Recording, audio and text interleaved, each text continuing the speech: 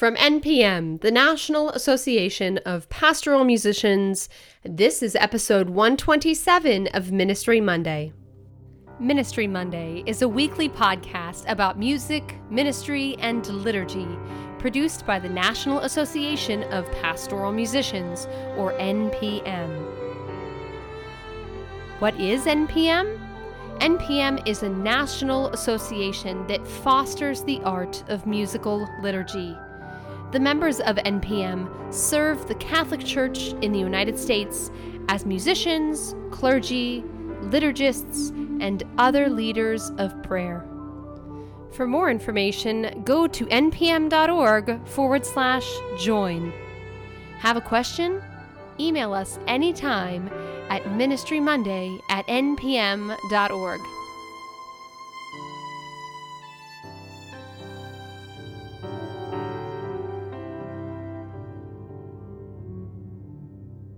Hello, and welcome to this week's episode of Ministry Monday. I'm your host, Amanda Bruce. Allow me to share a story about a trio of three sisters who created a band called HAIM, H-A-I-M, based on their last name.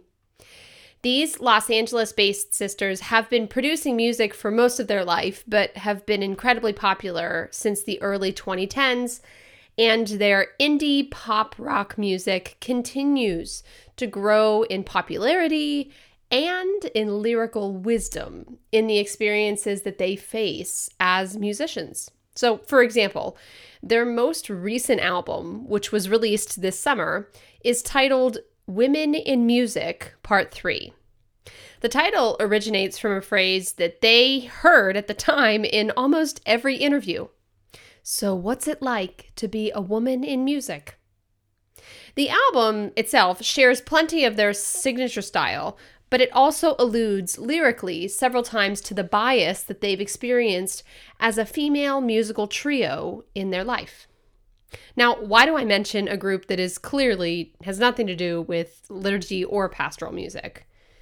Well, personally, HAIM is one of my favorite bands, and ever since this summer, I've been thinking about that question, what's it like to be a woman in music, as it applies to pastoral musicians today, but not necessarily in the way that you may think.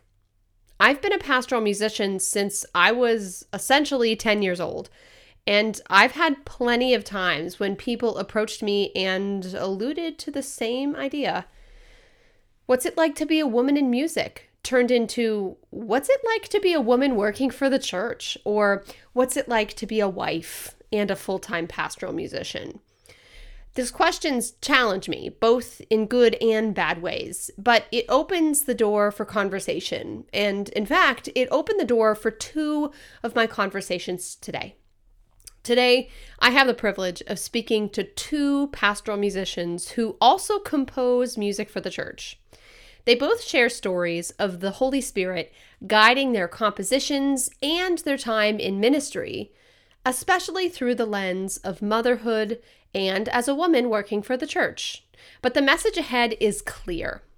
We as women use our unique experiences to support the church, serve the church, and allow the Spirit to guide and flow through us.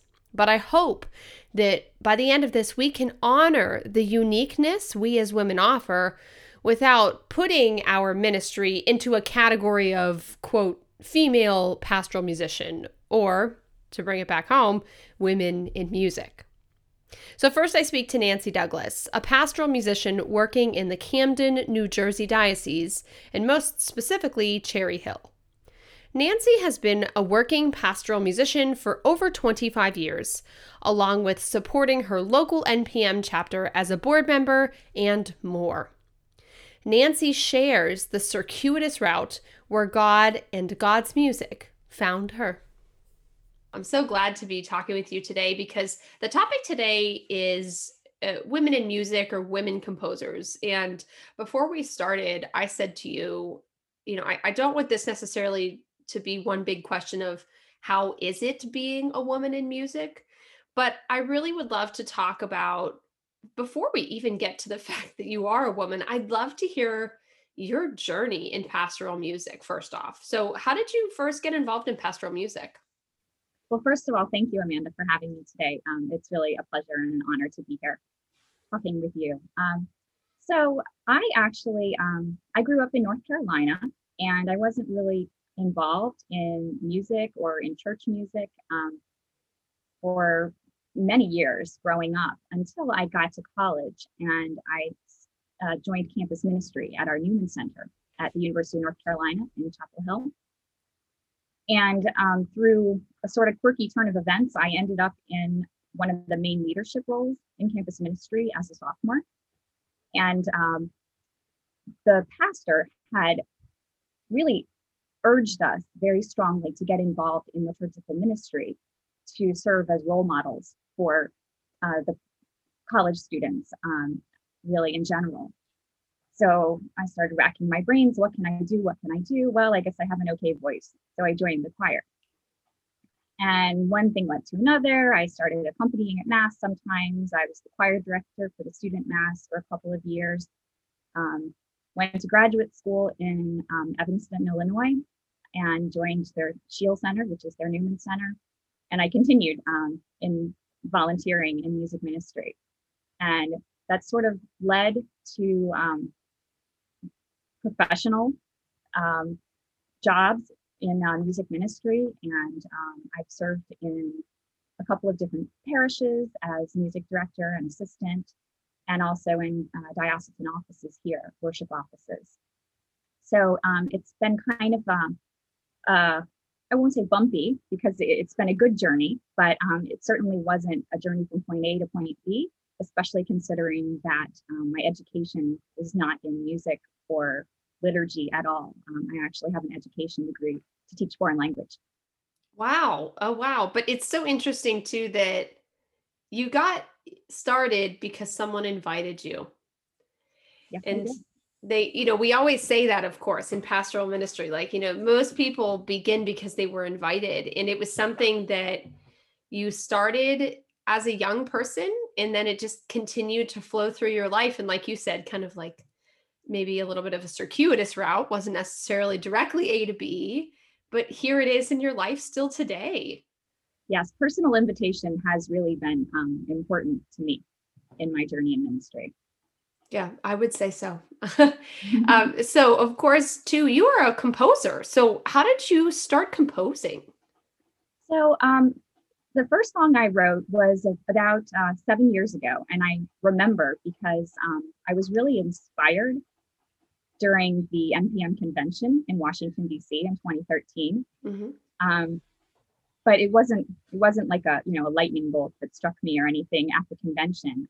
I remember participating in particular in one of the events in the evening, one of the music. I don't remember if it was a prayer service or a concert, but everyone on the stage, was having just such a wonderful experience, and so was everyone in the assembly. And I just remember thinking that it would be amazing to be part of creating something like this. And so I was on a high, of course, after the convention. And about a week later, I woke up in the middle of the night and I just said, I'm going to write a song. I'm going to write some kind of a song for liturgy. Um, and so I just really felt this compulsion to do this. So I started reading some scriptures. The Psalms have always been very comforting and uplifting for me.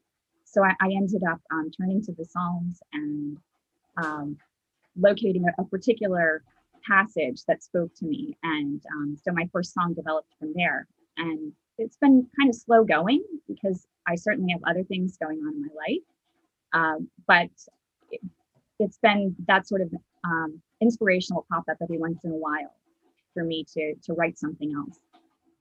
So, you've been writing music off and on for what, 7 years? That's right. What are some of your favorite pieces that you've written? Well, the first one that I just mentioned is called Rock of My Heart. And it's a praise, a song of praise for God's faithfulness. So that's kind of a favorite. Another one I wrote for my son's confirmation. It's called Breathe in Me, and it's based on the Holy Spirit prayer of St. Augustine. Hmm. So that one's also really special to me because it's got personal meaning, for that. And actually, the most recent one I wrote, it's called "I Shall Do Good." It's based on the mission prayer of St. John Henry Newman. Mm. And that was a really neat one to explore because the Newman Center has played such a big role in my life and in Hmm. my ministry. So Hmm. that was a really fun one to dig deep into. Wow, that's neat. And it's neat too that you can kind of commemorate moments in your life with song. I love that you wrote one for your son's confirmation. Yeah, it's great. Oh, that is so sweet. That's wonderful. Let's talk just a little bit about, of course, the role you have as a composer, as a woman, as a female, of course. So let me just ask you, in your journey to being a composer, being a pastoral musician in the level that you have, are there any struggles that you have found in being, first off, a pastoral musician today of any gender or any identification? Are there any struggles that you have found? Well, I think in terms of being a pastoral musician, in particular now with the pandemic, everything's been turned upside down. I'm not currently working because of the pandemic, and those that are in pastoral music positions are being challenged and called to evangelize in completely new ways. Hmm. Technology is really has really been a blessing with live stream masses and Hmm. all that. On a personal level, in terms of my journey to being a composer, I it took me a long time to get to the point where I was willing to take risks and to really believe that I have something that I can offer. I've always been really shy and sort of self-effacing.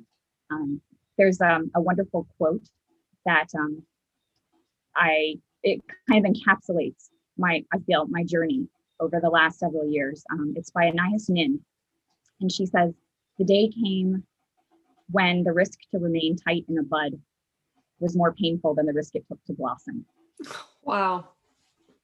And I really feel like that speaks to me. And I have finally come to a point where I realize that I'm not promoting myself as such when I, try to publish my music and talk about it, but rather I'm listening to a little voice inside me that it turns out is the Holy Spirit that's been trying to, guide me and gently pull me and push me um, into ministry in a new way. What would you say to someone who's listening who is maybe feeling that tugging, that insistence from the spirit in whatever way? It may not be composing, but what would you say to them to help encourage them kind of take that next step? I think one of the things that I've learned how to do is sit with an idea or something that comes up in my head or in my heart, and not react right away, but sit and reflect and try to discern, is this something in me that I'm trying to do out of selfishness or fear? Or is this really something that is for my betterment and the betterment of those around me? So I would say prayer and patience are really, really important, whether that means, waiting half an hour to make your choice, or take your risk, or it could mean waiting weeks or months to really discern what that call is for you. So let's transition a little bit into the call, if you will, and also into the pews, also, if you will. So let's talk a little bit about the fact that, like I have said, this particular episode is called Women in Music. Or so as we look as pastoral musicians in music, we see as of right now a dominant trend or a dominant existence where a lot of our music is written by male composers. And I'm not dissing male composers, but is there anything you think we could do as pastoral musicians to focus not just on the quality of music and the theology behind the music, but also who is writing the music? Do you think that's something that we should or could be attentive to? Absolutely, Amanda. I think for so long, the music that we've been singing has been by the same composers over and over, who, by virtue of their place in history, have been largely male composers of, the Caucasian race. And I think it's very valuable to be more intentional about our choices and to allow for the fact that there are many, many wonderfully talented composers of different races and of both genders who have so much to contribute. So I think it's very important to be open to new songs, but also to new composers who have so much to offer. I think so too. So, as we wrap up our time together today, are there any other last thoughts that you would want to share with our listeners? Anything you kind of want to have as a call to action to them? Well, I would say if you're thinking of doing something, if there's been something sort of tugging at you, go for it, because that's probably the Holy Spirit speaking to you. And really, I would encourage you to have that courage and confidence to follow whatever your dream may be, because God's the one that put it in your heart. Well, with that spirit, I'm going to go sit in silence for a little bit today and take your advice and see where the spirit is guiding me. And to be truthful too, I'm going to look a little bit more closely at who's composing my music as well. So those are the things that I'm going to be working on, thanks to you. So thank you. Thank you for your time today, and thank you for your ministry, and thank you also for your encouragement to help us to listen and to learn. Thank you so much, Amanda. Next on the podcast, I speak to Jeanette Sullivan Whitaker. Jeanette is a composer based in the Diocese of Oakland, California, and has served in active ministry throughout the East Bay Diocese of Oakland since childhood. Jeanette, who is published by GIA, WLP, and OCP, shares the power that the Spirit has created within her as a composer and as a minister for her whole life. Jeanette, thank you for talking with us on Ministry Monday today. It has truly been a pleasure, because those of you don't know, you wouldn't know, Jeanette and I have been talking already for almost 25 minutes because you are so enjoyable to talk to. So thank you for going on Ministry Monday today. Oh, well, thank you for having me. So, as we start, I kind of want to address the elephant in the room, if you will. And, when I was thinking about this episode, I really didn't want it to be just a 20-minute talk about what's it like to be a woman in music, because I don't really think that that's what it would best represent the topic at hand. Do you have any thoughts about that? Yes, I do. I think that we need to lift up all those who write music and support and validate the ministry of the composer for what it is, and that is prophetic and homiletic and evangelical, because what the composer does is gives us the vocabulary that we need to have a conversation with God and with one another. If we only take the words of part of us and not the other part of us, then our vocabulary and our conversation is incomplete. We need to take all of it seriously. We need to let the preachers preach. And some of those preachers are women. I think that we can stop referring to a woman composer as a woman composer. Because you certainly don't say, "Oh, how do you do? You must be one of those man composers." We don't do Exactly. that. So let's not do this. A long time ago, even in my lifetime, they used to use the term lady doctor. Oh. We moved past that. Yeah. A lady doctor. No, it's a doctor. It's not Yeah. a lady doctor. It's not a man doctor. It's a doctor. Right. So we need to stop with the use of those qualifiers. I think that is the only way we are going to move past that to a place where we evaluate a person's work on its own merit, based on their kinship with the human family, rather than as representatives of a marginalized subset of that community, or some kind of a messenger from an emerging minority. We're not a minority. If you look at who the women are in the church, in the congregations, more than half the congregation, when it's full and it's not pandemic, are women. Right. That means that most of the people in the congregation, when they look up there and they see men doing all the FaceTime, they're not seeing themselves. So that's what I feel about the whole conversation. It is important that we have it, but it's also important that we move ahead from a standpoint of validating the work itself that these people are doing. Now, I understand that not everybody's unique and beautiful and worthwhile. All people are, and some are equipped to write music for the church's worship, but not all, and that's okay. If you put woman in there, all women are unique, all are beloved and beautiful and worthwhile, but not all women are equipped to write music for the church's worship. So I think that publishing industry needs to resist the urge to disproportionately stack the decks and artificially put in more women just for the sake of optics. It's about more than that. It doesn't need to be artificially corrected. We need to seek out the prophetic voices and let that music stand on its own feet. It always needs to be liturgically viable, theologically sound, well-crafted, and accessible to the people, but it doesn't necessarily have to have that stamp on it that says written by a woman. Right. It just needs to be good music. Right. Good music. That's pretty much what I have to say about that. Well, good music is a good place to start.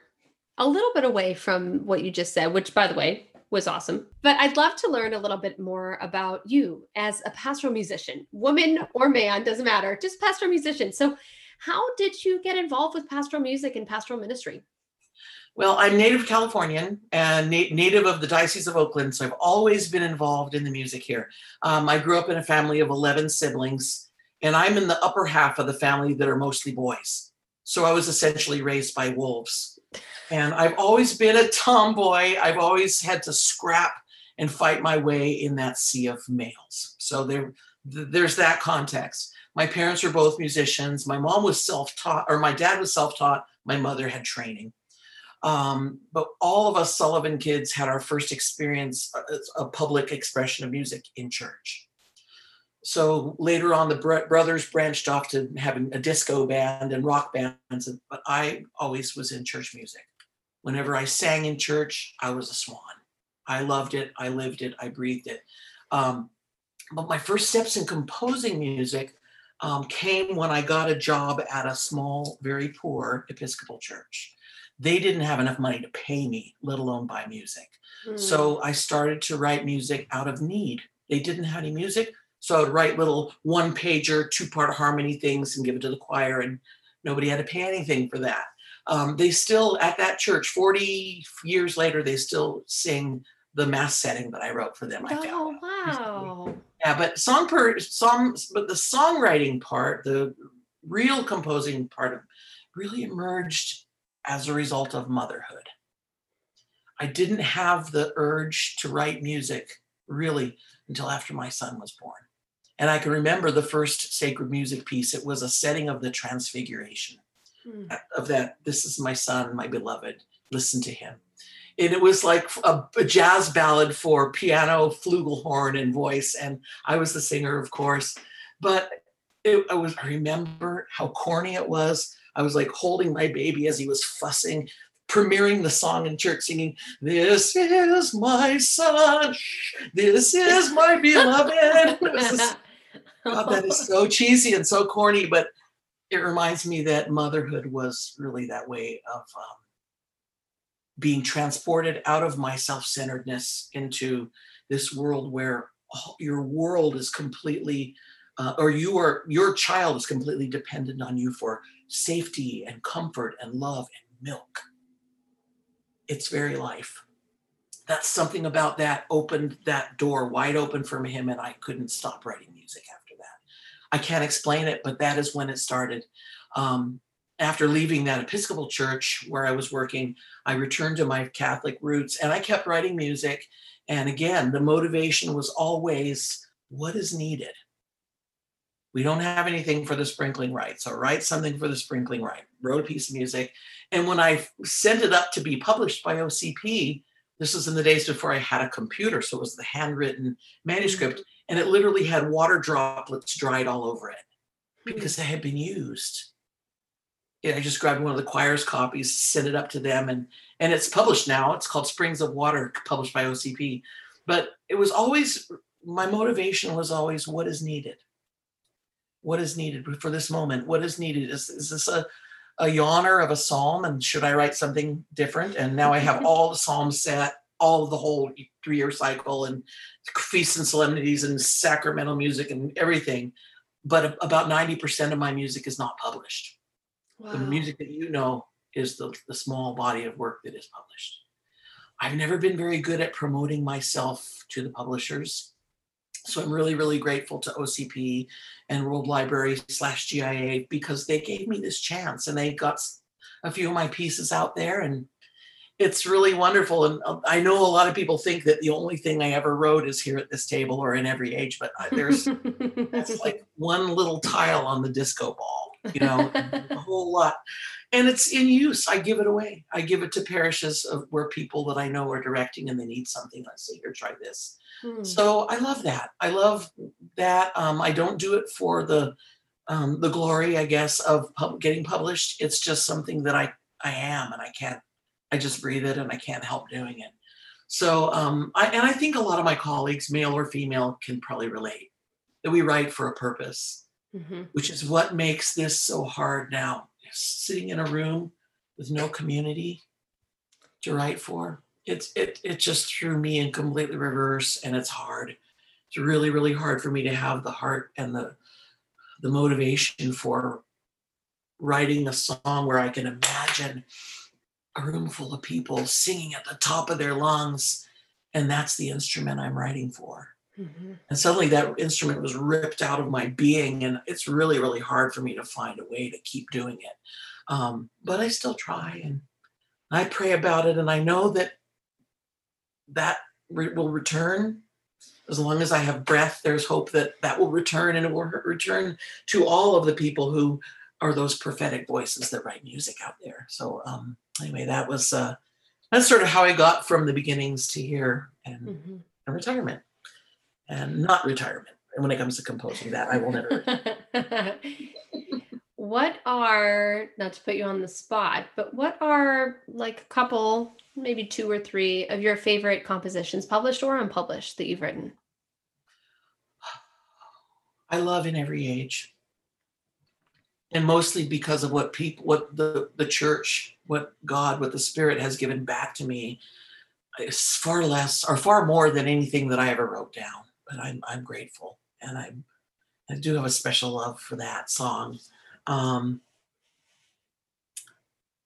love, I have a setting of the 23rd Psalm, and I swore I was never going to write one because who can beat the ones that are already out there? But I do have a setting of the 23rd Psalm that is so of my heart. And I think that's one of my favorite ones too. And it's sort of slowly getting out there in spite of me. It's getting out there. So I love that. And I love Day of Peace. Day of Peace is from a time that was difficult for me as a mother of a junior high kid, when all the kids at Columbine were that it was because of that. And the families were devastated, and the children were all acting out in school. And my son came back, come home from school, and the teacher crying. He was crying, and the teacher called me and said, they're just the parents are all out of sorts and hopeless and frightened and angry. And that song came from that as a way to let us work, let us pray, let us live for peace. And unfortunately, that song has come back again and again and again with every tragedy. It has like a spike in use and a spike in sales and all that awful stuff because it doesn't end. And so that's a really, really special song to me. And the little child that was born the day I wrote it is going to college now, and she's so there's a little dedication underneath the title it's like a family member to me. And it changes and gains more depth and more meaning as the years go by. So I gotta say that's probably one of them too. That's beautiful. So, really, my last question to you is clearly we need to break down the barriers of female composer, like you said, lady doctor, need to, we need to move past it. But it's so clear to me though that you bring your experiences as a woman and a mother to what you do and your craft and your skill. And is there anything that you, like closing thoughts, you would want to share with the listeners in terms of pastoral musicians who, honestly, they may not be composers, that are listening to this. And maybe they're just pastoral musicians who they just want to make sure they're doing right by their congregation and that they're picking music that inspires on many levels. I mean, do you have any reflections or thoughts to help us make sure that we pick music that is diverse and inspiring and represents the entire body of Christ? Yeah, I think we need, first of all, it's a real job, and it's an important and sobering job to seek it out. But there needs to be a balance. I don't think we throw away the whole legacy that has brought us this far. I compare it to we used to have something called a photo album in my day. And back in my day, we had photo albums, and at the beginning of the photo albums are the black and white pictures. You don't ever just take those out and throw them away and then scan only the color pictures and keep those on your computer. No, you keep a hold of where you've been. You stand firmly where you are, and you look with clear eyes into the abyss that lies ahead. And all of that makes us who we are. Every bit of that makes us who we are. Now, I am not a fan of changing music that was written in 1812 to reflect the texts of today. I'm not really a fan of that. I like using the original text because that shows us in a sobering way where we've been.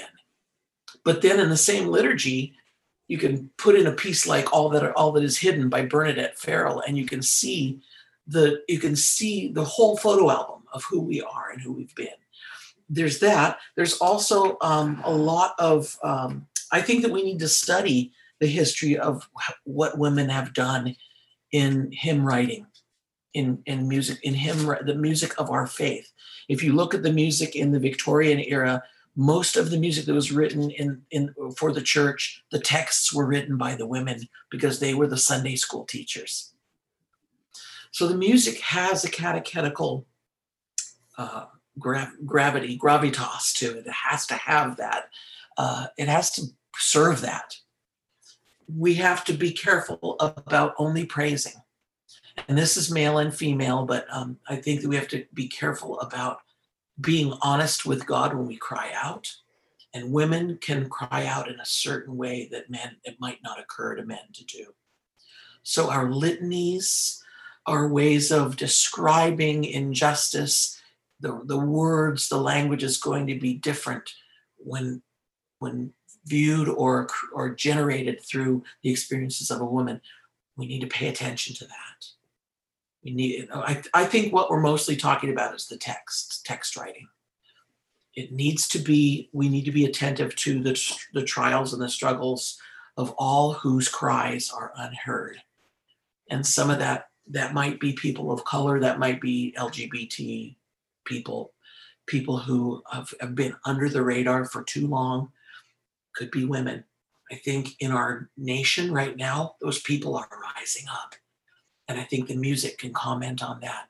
And that music can comment on that, whether it's written as observed by a man or by a woman. But the men need to comment on it. The men need to maybe have conversations with women who write text and look for ways to always be more enlightened. Always be willing to ask, enlighten me. What's it like to be you? And then listen and take notes. I think that's what we need to do. And not pretend that we're farther along than we are, but don't discount how far we've come, because it's a long, long, long way. I can tell you that because I was alive in the 60s and I was born in 58. I can tell you we've come a long way. Even the beginning of Star Trek, To Boldly Go Where No Man Has Gone Before, that became in the 80s, To Boldly Go Where No One Has Gone Before. Mm-hmm. but the boldly is still there. Right. And we're still going. Yeah. Just simply broadening the lens to include all the people who are boldly going. So that's, I don't know if that's a help, but I think we're in the middle of it, though. We're sort of in the middle of this part of it, and it may be long after our children's grandchildren are gone that we finally get it, but it doesn't mean we stop climbing and stop looking and seeking and unearthing the solutions and the answers to that question. Right. Well, I'm going to go boldly from this interview, thanks to you. So thank you for your time today. Thanks so much for talking to us. I will tell you, I will listen and learn and just reflect after this. So I thank you for helping us reflect today. You're so welcome. I am so grateful to be asked. And I hope everyone out there stays safe and healthy and stays in that good, right relationship with God and remembers to pray and give thanks. And we'll make it. We'll make it through all of this. Amen. God bless you. Thanks again. What hope we have, even in the longest night, for the light will overcome. We will not fear, for we know the sun will rise. Hallelujah is our song.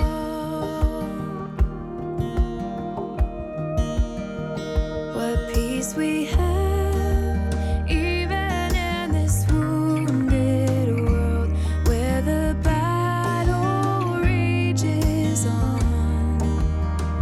We will not fear, for we know who heals our souls. Hallelujah is our song. Thank you both to the two fantastic and inspiring women, Nancy and Jeanette, for their time today and for their service and ministry to the church. I look forward to more female voices to be raised up in the church, both in leadership and in musical compositional roles, and not solely for their role as female, but for the incredible gifts that they provide. The Spirit works through all of us, and I hope that our voice, along with representation of other ethnic voices and groups, are raised even higher in the church in the coming generations. I will also provide a link to an episode from the Ministry Monday archives that also addresses this same topic, which was recorded in April of 2018 and features Kate Williams and Sarah Hart. The recording of Hallelujah is Our Song was produced by Oregon Catholic Press, and our theme music was produced by Aaron Schaus. Today's episode was produced by me, Amanda Bruce. That's it for today. With the Spirit's gifts empowering us for the work of ministry, thanks for listening. Have a great week, and we'll see you back here next Monday.